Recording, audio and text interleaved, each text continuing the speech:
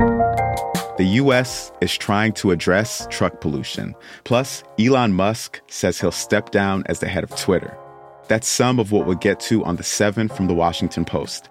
I'm Jeff Pierre. It's Wednesday, December 21st. And happy winter solstice, everyone. Now let's get you caught up with today's 7 stories.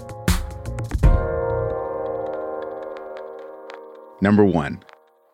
Donald Trump's tax returns will finally be made public. A House panel yesterday voted to release 6 years of the former president's financial information, ending a political and legal battle that lasted for more than 3 years. The clerk will report the tally. Mr. Chairman, on this vote, I have 24 yeas, 16 noes. Trump broke with tradition by refusing to make his tax returns public as a candidate and then as president. The release, which is expected in the coming days, could help explain why. And something else to watch today. The January 6th committee is set to publish its final report. It's expected to focus on Trump's role in the 2021 Capitol attack.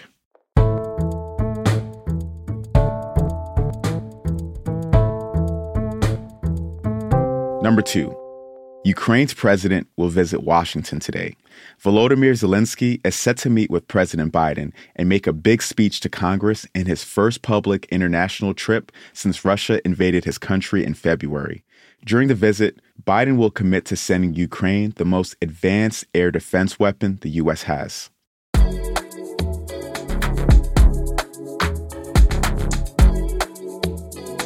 Number 3. Elon Musk says he's stepping down as Twitter's CEO. Earlier this week, Musk put out a Twitter poll asking whether he should resign. The Twitterverse voted to see him out. It's the latest blow to his image during a chaotic 2 months since he took over the social media company. So you might be asking what's next. Musk says he'll choose his replacement and plans to keep control of some important teams.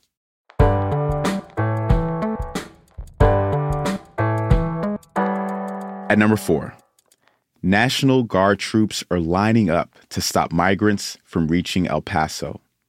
More than 500 soldiers set up razor wire along the Rio Grande yesterday, cutting off one of the busiest crossing points for people seeking asylum in the United States. It's an escalation by Republican Governor Greg Abbott in response to President Biden's plan to end Title 42, a pandemic-era immigration policy. The policy allows the U.S. to turn asylum seekers away. It was supposed to expire today, but the Supreme Court put those plans on hold.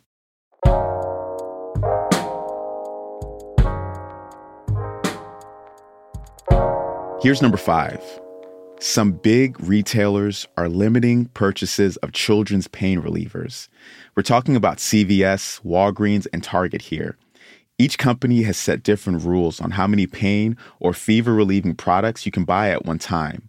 3 viruses, that's the flu, RSV, and the coronavirus, are sweeping the nation right now, and a lot of people are trying to get drugs like Tylenol and Motrin at once. The U.S. is cracking down on truck pollution for the first time in decades. That's story number 6. Diesel-powered trucks, delivery vans, and buses will have to cut harmful tailpipe emissions by 80%. The new tailpipe rules, which were finalized yesterday, will start with model year 2027. This change will likely have real health benefits for millions of Americans, especially for folks who live by highways, ports, and other traffic hubs.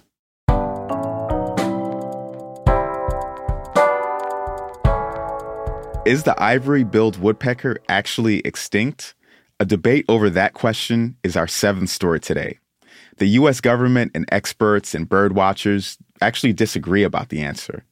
The last undisputed sighting was in 1944, but dozens of people are sure they've seen it. This woodpecker is also known as the king of woodpeckers and the Lord God bird, so it's a pretty big deal.